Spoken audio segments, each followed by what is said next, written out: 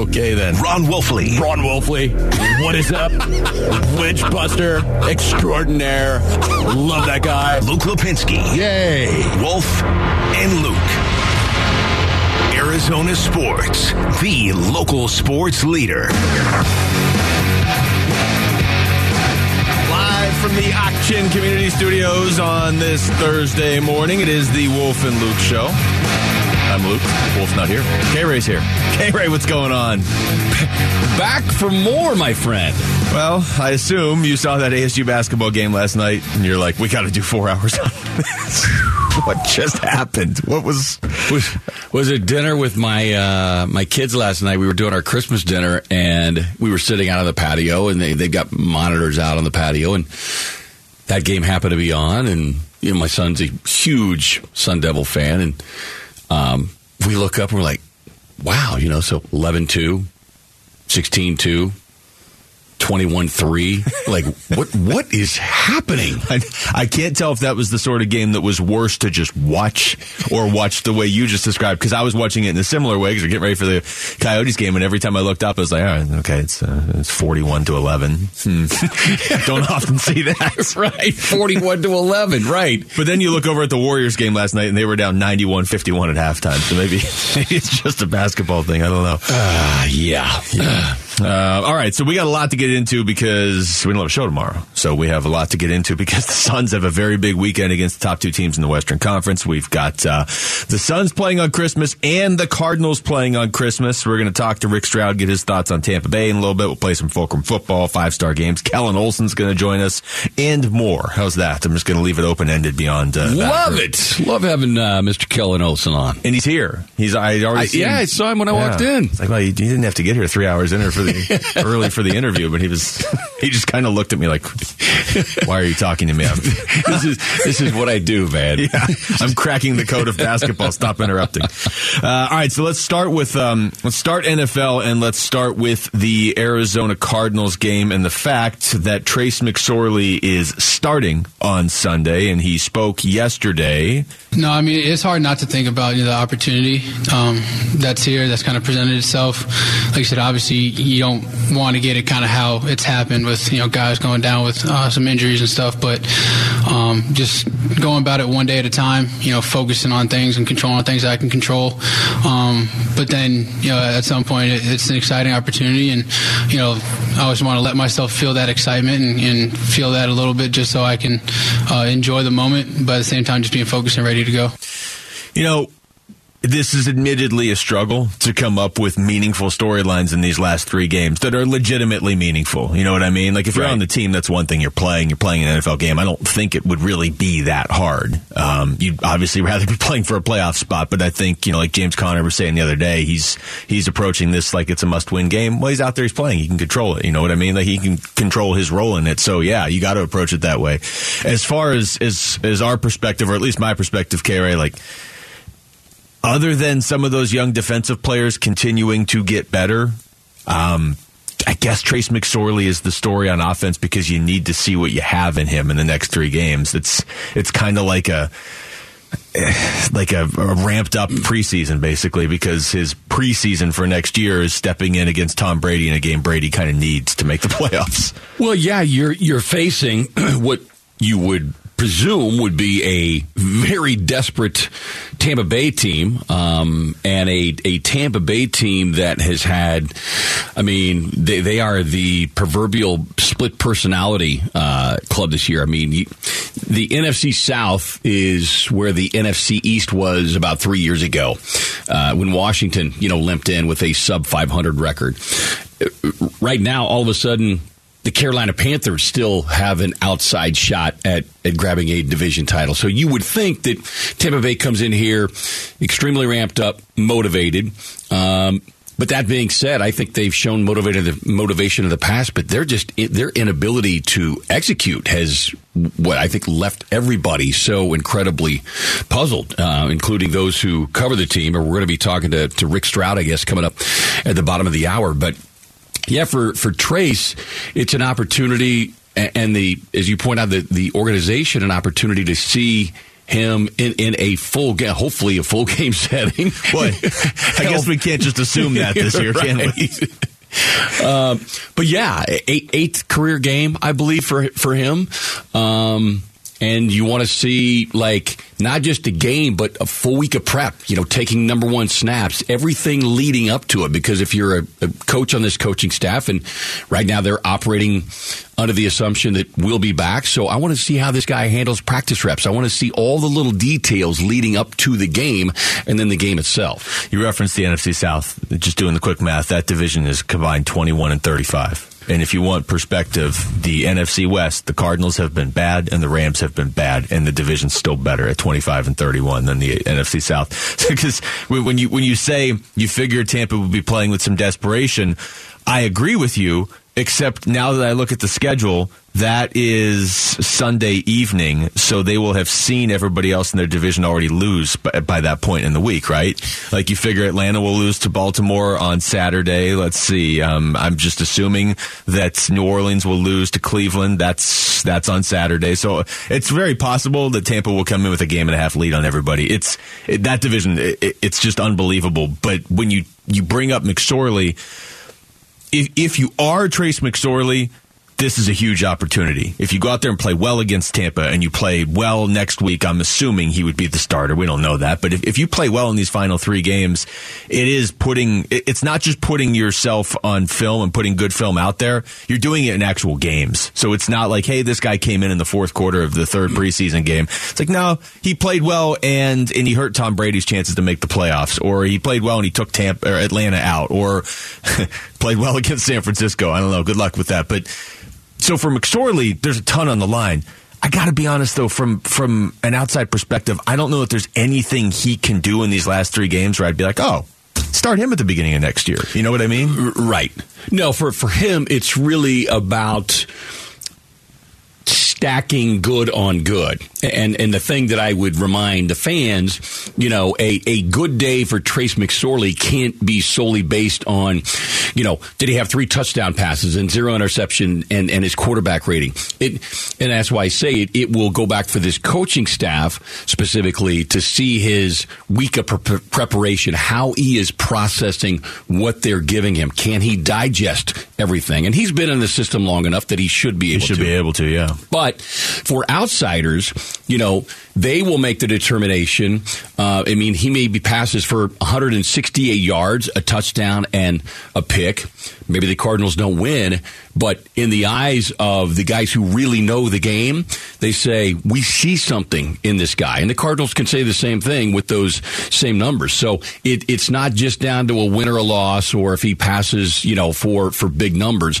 It's about the big picture. And I think for Trace McSorley, that's the important thing as a young player to remember. It's like, you don't have to go out and have a quarterback rating of 112 and, 3 touchdowns and no interceptions. There's a way of getting people's attention without putting up some kind of monster numbers or being impacted by the team's win or loss. Especially the behind-the-scenes stuff you're talking about, too, because I'm distracted by the dancing Jaguars mascot on the TV, and I think I might need to just leave now. We were talking about the outside. I was in Jacksonville last week, and he was bungeeing off the top of the stadium, and that very topic came up.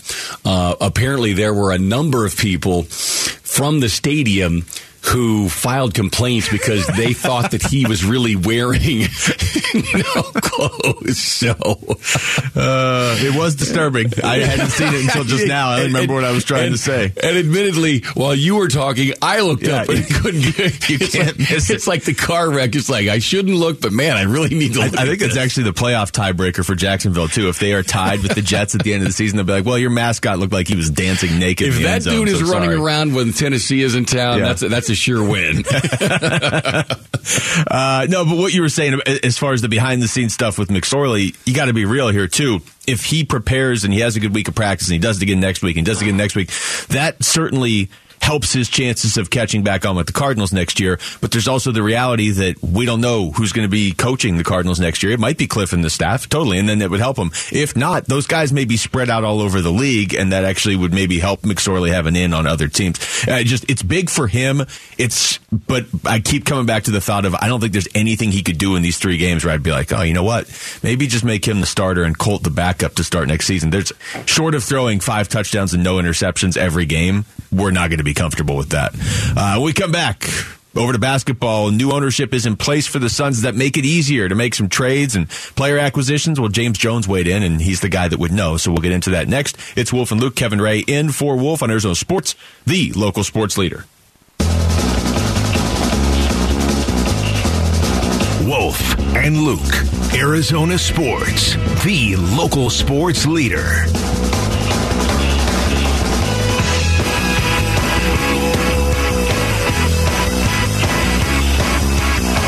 Think about how ridiculous the last week and a half has been in the city for sports, right? I mean, or let's just go last 2 weeks. Kyler Murray was still playing 2 weeks ago, or planning to play. You have all the Steve Keim stuff. You have a couple more Cardinals losses. All of a sudden, the Suns have an owner. I mean, what? Yeah, this is just there's nothing good going on the field with the Cardinals right now, but in terms of things like changing rapidly around the city, they definitely are with the sports teams. James Jones was on with Burns and Gambo yesterday, and they asked him about, now that the sale is going through, you got Matt Ishbia running the team or owning the team soon. Does that open up the doors for you to make trades? Here's what James Jones had to say. I think it'll be status quo for a minute. I mean, those are conversations we'll eventually have, so I expect to get some clarity. I just don't know the timing of it, right? It could be from day one, this is where we want to take the franchise. It could be, hey, let's sit back and evaluate and see how it progresses before we decide what we do next. So, in any event, it'll be, just an opportunity for us to move forward and to kind of focus a little bit more on basketball and not be distracted by some of the things off the court. There's a lot of different ways to look at this. The good news is certainly now you've got an owner, and it sure seems like he's going to be invested in winning. Now, how does that... Are we saying still in 5 years that he's willing to put his money in that position to win? Who knows? There's no way to know 5 years from now. But I like I said yesterday, I like the idea that he is emotionally invested in winning and owning a basketball team. So that typically translates in a good way. The other thing, though, and I had to start driving over, if I'm James Jones or anybody really other than Devin Booker, it's new ownership. So it's not like new ownership's going to come in and clear out James Jones. He's done a really good job. And they're not going to clear out Monty Williams. But it's a new guy at the very top. So there's probably going to be... It's going to be a little bit different for everybody here for the first, whenever it starts, whenever he officially takes over for a little bit, because he's going to have his ways he wants things done, and that's going to be a little bit different than it was before. Yeah, and one of the things that and I'm sure most everyone was very curious to get a sense of, which is the timeline. Mm-hmm. Because, it's... Everybody gets euphoric. New owner, the sale is through, and whoo! And I kept using the word clarity yesterday. Yes, there's clarity, but this isn't like, the closing date on your house in 30 days. You're closing. The couple of the stories that I've read, they're talking February, March, before this thing could be approved by the board, the league board of governors. So.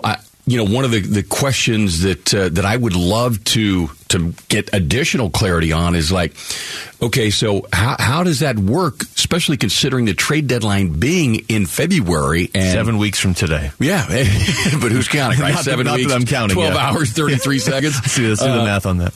But, how does that work in the interim for James Jones? And, can he... I guess operate freely under the belief and assumption that this will get approved? I mean, you and I chatted yesterday about this, that you would think that there has been a fair amount of vetting that took place already, based on the statement from Robert Sarver in regards to why he chose Ishbia for this, because clearly there were other people. We had seen the report, 2 or 3 weeks ago, that they had finalized into 2 groups, so multiple groups had put in a bid, but what does that timeline look like for James Jones? What kind of communication can and will he be able to have with Matt and Justin Ishbia in order to orchestrate a deal if something were to come to fruition? Like, if he's got something on the table, can he run that by with the understanding, like, this is 99.9% done, so move forward? Yeah, timing is obviously everything here, and it's a different league, but I remember working for the Coyotes when the league ran them for a little bit, and the Coyotes were a decent team. They were a playoff team at that point, or right around the playoffs, and that was the year right after. I think they were in the Western Conference Finals, or actually I think it was during, and they've obviously had some ownership changes, but specifically when they were a playoff team, again, a different league, but the league was kind of like, yeah, go ahead and make moves and we'll sign off, but we're not going to do anything huge, obviously, either. Right. And the Coyotes at that time didn't necessarily need to. Hockey's not basketball. Your roster's bigger. You know what I mean? In basketball, and specifically with the Phoenix Suns right now, they may feel like they need to make a big move. Every time we say Suns and trade, Kevin Durant pops up on that TV over there. It's like, I feel like I'm in the Truman Show right now. I wonder. Not that it's holding the Suns back. It doesn't sound like it has been when you hear James Jones talk yesterday to Burns and Gambo. But I do wonder about the timing of if this isn't like finalized, like done, and he has taken over by February 9th, which is the trade deadline. Does it mean the Suns can still make moves, but they can't pull off a blockbuster? Because you're not going to trade for a guy like Durant, or you're not going to trade away a guy like DeAndre Ayton, and maybe these things were never going to happen anyway. But you're not going to do that if you don't have total ownership approval, because whatever you do, if it's that big, it's not just a 2 or 3 month thing. This is going to be something that alters the course of your franchise for the next 3, 4, 5 years. Right. Yeah. It's like, it's like, okay, here's your trade budget now. Yeah. This is what you got to work with. You know, like this is the window. These are the parameters of which you can go up to. I don't know. And they shouldn't need anything huge. I mean, realistically, with the Suns, they are a title contender. Do they need to add something probably to beat everybody and actually win the title? Yeah, probably. I mean, and the other thing you got to remember is most of these other teams like Boston, Milwaukee, they probably will add somebody too. Well, that's the thing. You have to project not only for your team, but looking at what the other teams around you, specifically in the Western Conference, their strengths, weaknesses, needs, whether it be due to inferior play, injuries, long-term injuries, those type of things. But as we've seen here in the Western Conference, and I do not see this changing, as the Utah Jazz will show you, you can be in the top spot in a 4 or 5 game losing streak, because the Suns experienced it to a degree. You can go from 1 to 6 real quick. Not a big game separation, but I don't see that changing. So that last week to 10 days could very much be, for the first time in a long time, where you truly have teams jockeying to A, avoid the play-in, and B, trying to avoid potential matchups. So you could go from 1 to 4 real quick. Who was it? Was it the Clippers a couple years ago? Everybody thought they purposely kind of dropped down a spot. I don't even remember who it was to avoid, but it almost burned them anyway. So right, that was typical Clippers right there. No, you're right, though. I mean, we were talking to Eddie Johnson about this yesterday. There's so much parity in the NBA right now, which for me I like, because there was a stretch there where at the start of the season you could say it's one of these 3 teams, and that was it. And the rest of it, there's all these different storylines, and the NBA is good at building them up throughout the course of the season, but you always knew in the back of your mind, but this doesn't really impact who's going to win the title. It's not the case this year. I mean, you could I used to do this with a few friends, and one of us would get to pick like 4 teams, and everybody else got all the other teams, right? And that was sort of the contest for the year. You couldn't do that now. If I told you, K-Ray, you get to pick 4 teams, you would obviously take the 4 favorites, but I wouldn't be that upset if I got the other 26 teams and whoever wins the final ends up winning, because there's more than 4 teams that could do it this year. There's 4 probable. I don't know if you went Boston, Milwaukee, Suns, I guess probably still Warriors. I would throw the Pelicans in there. Those are probably the 4 or 5 main teams. But there's definitely 5 other ones that could. Do not sleep on that club rolling in here tomorrow. I know. That team, I mean, EJ and I have had this conversation. I know he has said it countless times on his show. If Ja Morant does not get injured last year, I feel very strong in saying and confident in saying that the Golden State Warriors would not have gotten past the Memphis Grizzlies. Well, that would have changed everything then. Would have changed everything. And this team is healthy, and one guy in particular is healthy right now, balling out, Jaren Jackson Jr.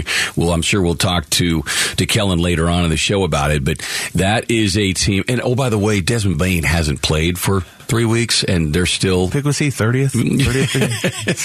I heard the other day he's making, I think, $2.3 million this year. Yeah. You must look around the league. Right.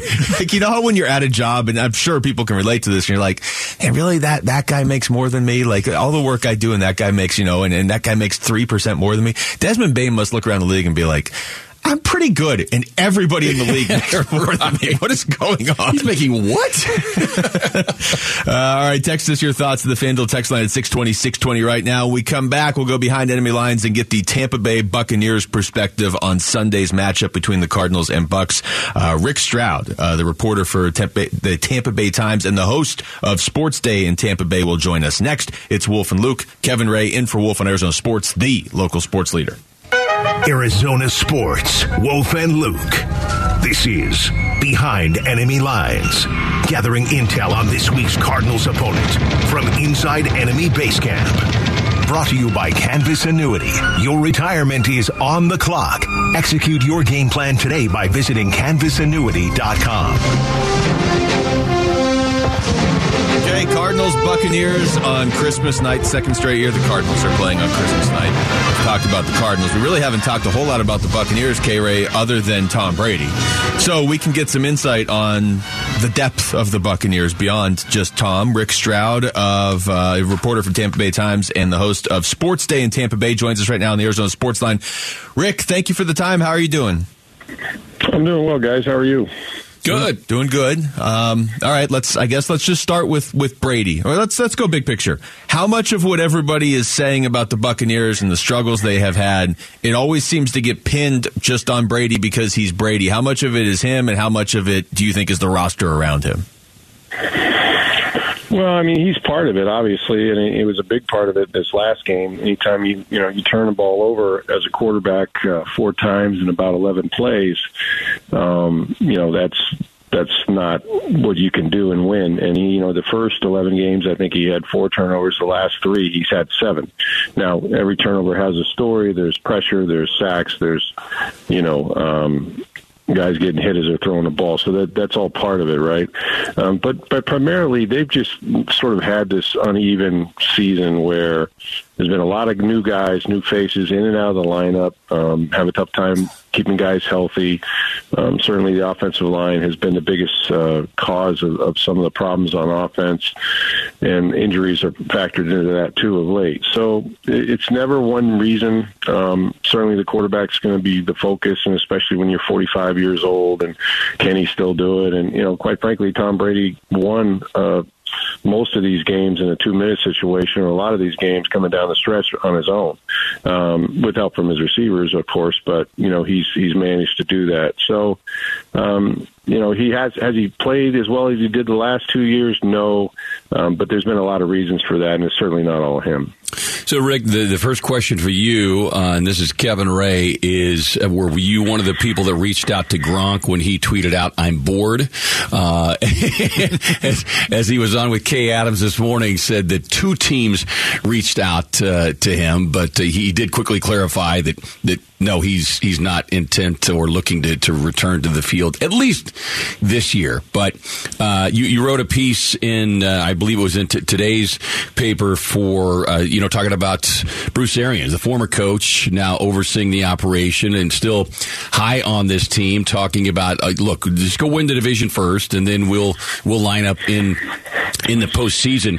What are the realistic odds, even if this team does win the division, of making any kind of noise in the playoffs? Well, I mean, there's precedent for this, and you know, a lot of it, again, depends on the health of the team. I think the teams that go the deepest in the postseason are ones that are either getting healthy or are very healthy. When they won the Super Bowl, the Bucs had virtually no injuries to the offense, especially on the offensive line, and so those guys have been together for a number of years, and they were able to stay healthy. Kansas City came in with 5 new offensive linemen, and the Bucs chased Patrick Mahomes around for 500 yards. So the first thing is the health of the team. But if you're asking me if the Bucs were to win the division, and let's be honest, they've only had 7 division titles in the history of the franchise. Yeah, okay, that's 46 years. So, you know, to sneeze at it because they're going to be 9-8, or what? God forbid they're 8-9. Look, that's happened before, right? It happened in Seattle, and New Orleans went in, you know, as a Super Bowl champ almost, and got beat. It's happened in Carolina when they won a division 7-9. In Arizona, you know, was an upstart team and they lost. So it's not unusual for a team that wins a division that you know seems to be, you know, sort of the easier of the division champs, and then you know they end up winning. And I mean, I just say this: they're likely to play Dallas. Okay, let's think about Dallas for a second. Last 2 weeks they should have lost to the Houston Texans if the Houston Texans were able to hang on, and then Jacksonville beat them, but not only beat them, but they piled up 500 yards on their defense. Yeah. The Bucs beat Dallas in Week 1. I know it's not Week 1 now, but do you think there's any pressure on the Cowboys to win a playoff game and have to come in on the road and play Tom Brady? Because when you get to the postseason, everything else is out the window. Right. It's how you're playing, and it's how you handle the pressure. Is there a guy that can handle pressure in the postseason better than Tom Brady? I've not met him. Talking to Rick Stroud. Rick, the defense for Tampa Bay, the pass defense has seemingly been pretty good, actually, for the Buccaneers this season. What would you say is the strength of that defense? And I guess maybe the flip side from the Cardinals' perspective is what's the weakness that Trace McSorley can try to exploit on Sunday night? Well, I mean, Trace is fortunate because rookie quarterbacks, as you know, have done pretty well making their first start against Tom Brady, of late anyway. And I'm speaking about the guy with San Francisco. I think, you know, they've given up some rushing yards. I don't know how well the Cardinals can run the football, but, you know, if a year ago, if Vita Vea can't play, and he is looking like he won't, that's a big chunk out of the middle of that defense, right? And so, you know, you've got Akeem Hicks, but now you're bringing in lesser guys than Vita. That makes it possible to run the football on them a little bit. Their secondary is a little beat up. We're not sure if Antoine Winfield Jr. is going to be able to play. He's a real key because he comes down in the slot. He makes plays on the run game. He makes plays in the passing game. They can blitz him. He's a key piece. So, again, health of the team, you know, they're without one of their top corners. Jamel Dean is not going to play in this game. Sean Murphy-Bunting stepped in and did a nice job last week, but he's got to do it again. So, you know, there are some yards to be made on this defense, and you know, the biggest problem is that their offense has hung them out to dry. You know, last week the Bucs came out, played probably one of the best first halves they played all year. They were up 17-3, were up 17-0 to the 2-minute drive, and you know they had 20 minutes of time of possession. Well, you turn it over all that time. You put your defense out there. They held up a little bit, but eventually they were on the field for 20 minutes in the second half. So it's really just based on whether they can protect the ball and how long they keep those guys out there. But it's a good defense, but it's still beat up. They're still missing some pieces. So really, you can attack them a number of ways. It's just whether or not they're stranded on the field because their offense isn't producing. Talking to Rick Stroud. Rick, I guess big picture for Tampa Bay. What's the thought around there as far as the quarterback situation next year? Is it as simple as, hey, Brady comes back? Is it Brady retires? Is it if Brady goes somewhere else? You know, what's the plan at that point? Well, the plan would be, I think, similar to what it was going to be this year, which is who's the free agent market, look around there, and if that doesn't excite you, Kyle Trask, who's somebody they drafted now 2 years ago, hasn't been active for a single game, is going to get an opportunity to see what he can do. And, Blaine Gabbert, who's 34 years old, has been in this offense for a number of years, would probably compete with them. Beyond that, tell me who's available. Does Derek Carr somehow fall out of Las Vegas? I mean, they will look around, obviously, because it worked out for them with Brady. There's only one Brady, but they would look around the free agent market. But beyond that, they have a young guy here that they want to find out about. And, their salary cap strapped. It's going to be difficult to sign free agents. Brady would cost about $30-something million against the cap, even if he doesn't play. So you're not picking in the top 5 or the top 10. You're probably not going to draft a quarterback or be in range to get one of the elite guys. So it would be a very difficult proposition, but free agency and then, see what you have in Kyle Trask, who's been on a, bit of a mentorship, if you will, from Tom Brady for a couple of years now. There's worse people to be mentored by, I guess, if you're going to play quarterback. Rick, we appreciate the time, man. Thank you, and have a great Christmas.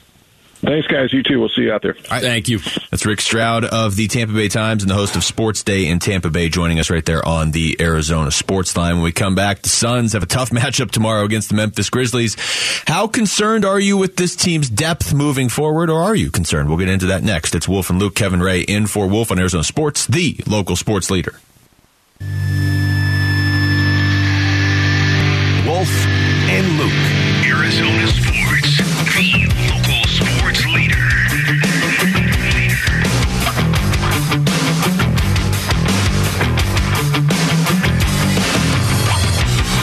All right, welcome back to the show. It's Wolf and Luke. Kevin Ray is in for Wolf today. Just talked to Rick Stroud of the Tampa Bay Times last segment. He pointed out Vita Vea seems unlikely to play in this game on Sunday. So nor will Ndamukong Suh. Yeah, that's true. That was great. If Vita Vea doesn't play, that rhymes, then I can't even say it with a straight face. That would slightly increase the Cardinals' chances to win a game. How's that? Slightly increase. Our poll question, honestly, from 3% to 6%. Our poll question, honestly, today, I don't know what it is on Arizona Sports, should honestly be, if you are a Cardinals fan, do you want the Cardinals winning in these last 3 games or not? Because this is right. You've reached a point that obviously nobody wanted to be thinking this or having these conversations, but you have reached a point, at least from a fan's perspective. And look, even from an organizational perspective, you are surely torn because you still want to put a winning product on the field at home in front of your home fans and everything. But when you project ahead, as we've talked the last couple of shows about the future of this team, what does it look like? Boy, top 5 pick sure looks and feels a lot better than something below that. 9th or something, considering the just rough, ugly, tumultuous season that you have had. It's been such a bad season. It's not just, hey, we're not winning as many games as we want. It's been such a bad season top to bottom, and it's the NFL. There's no lottery. So if you have the 3rd worst record, you get the number 3 pick. I don't know. It'd be interesting just to hear what people think about that, because I know some Cardinals fans are like, no, I want to see the team win, especially if I'm going to the game, and I get that. In fact, that's typically the camp I would be in.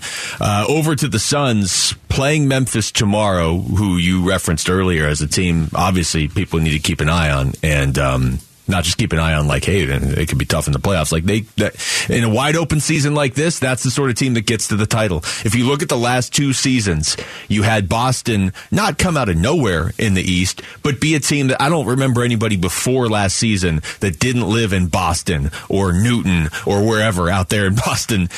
I don't know any of them that were picking the Celtics to make the finals last year. Just like the year before with the Suns, we were all, I think, a lot more optimistic going into that season, but I don't remember a lot of people saying going into that season that the Suns were going to make it to the NBA Finals. They were decent, and they had upside, and that's sort of what Memphis is right now. As far as the Suns, and by the way, the Suns will play Memphis tomorrow and Denver on Sunday. Those are the top 2 teams in the Western Conference. Oh, this is awesome. This nice little relaxing holiday weekend. Holiday cheer.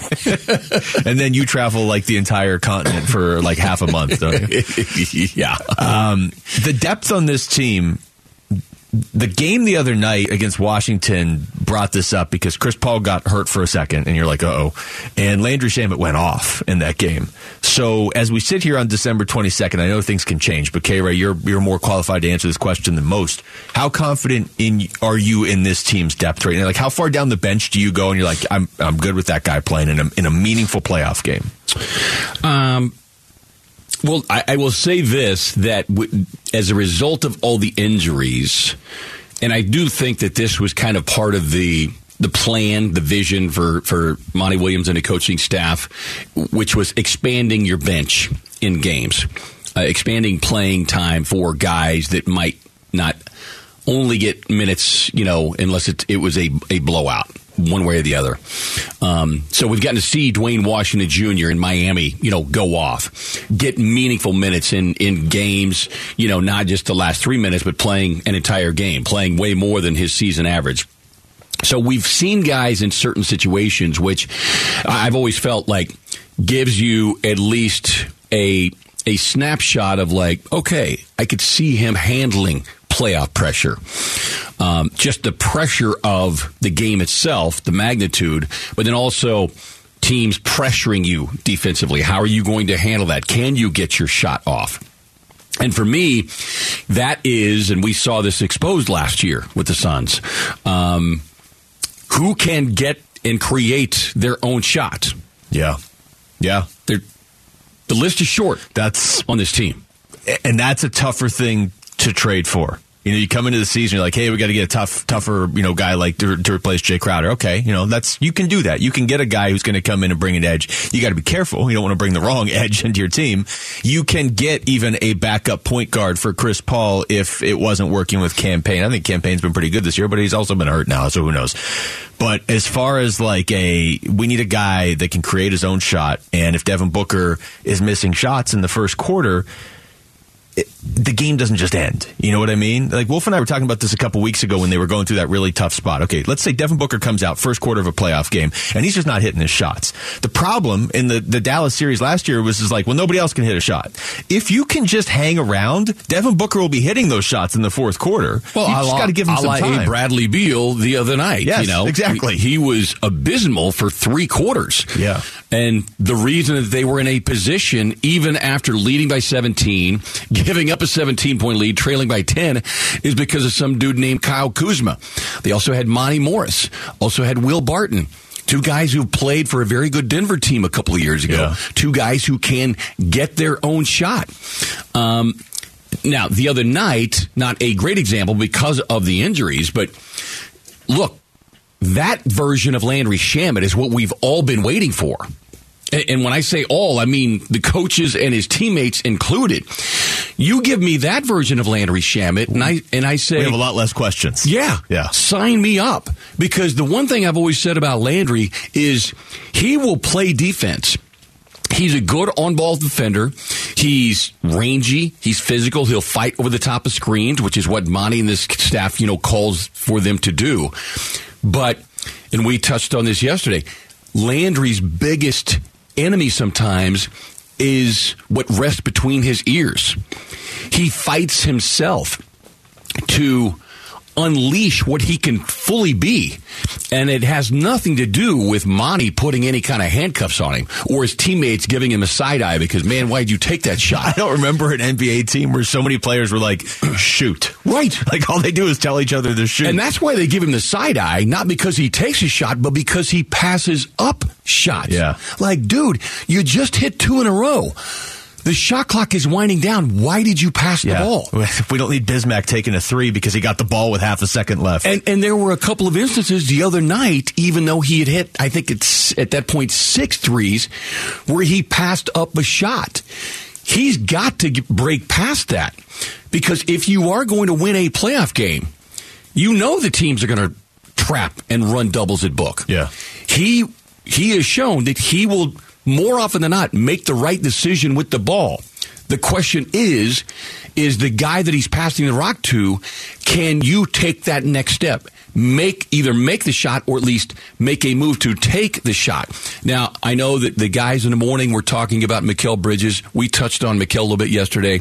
Mikal scoring obviously has been a little bit up and down. The benefit, and again, I'm a glass half full guy, but even in that Houston game where, shot an abysmal, worst shooting performance of his career. But because Book wasn't there, because they were shorthanded, he was required to keep shooting. Yeah, you have to shoot your way out. And of there's it. a certain mentality, if you've never been that guy, that you have to break through and go, I know I've missed 8 in a row, but I got to shoot again. I know I've missed 9 in a row, but I got to shoot again. And EJ talks about this all the time. Man, you have to have that quarterback or cornerback mentality. Yeah, I just threw 3 picks, on the last 4 possessions, but this next one's going to be a touchdown. So I think that has helped kind of educate Mikel a little bit.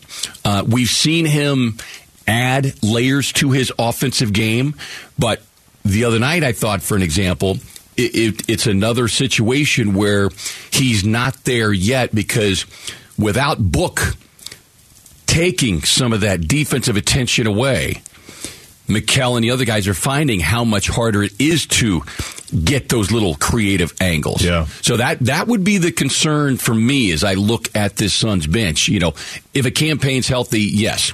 If I get this version of Landry Shamet, yes. Dwayne Washington Jr. is another guy that can create, but still a very young player, still a lot to learn in this league. So I like the depth, but I like the idea of adding more quality playmaking depth. Well, and, if you add somebody and then this would be a lot easier if Cam Johnson was playing right now. But if you add somebody and Cam Johnson just goes off in the second half, okay, this is the guy. This is our number 2 scorer. Well, big deal. Then you have a number 2 and a number 2B. That's fine. If you're going to win the title, the more the merrier. To your point real quick here on Mikal Bridges, that game where he went 4 of 24 against Houston. The next game, so 2 nights later, 11 of 18. 27 points against the Clippers. Right. One of his best games of the season. Yeah. And Monty had a great line. He's like, we had to get a forklift for his lip, because he was so low. I was like, I can't even imagine Mikel frowning like that, but apparently it happens once. Well, and on this team, I'm sure they just nobody said anything, right? 4 of 24. I'm sure Devin Booker didn't bring it up. I'm sure Chris Paul never brought it up. I'm sure they were all totally respectful about it. All right, when we come back, episode 6 of Hard Knocks dropped last night, and the Cardinals, we get a little more insight on them, how they approached the last game, and what's going on now going forward into the matchup with Tampa on Christmas Day. We'll get into that next. It's Wolf and Luke. Kevin Ray in for Wolf on Arizona Sports, the local sports leader.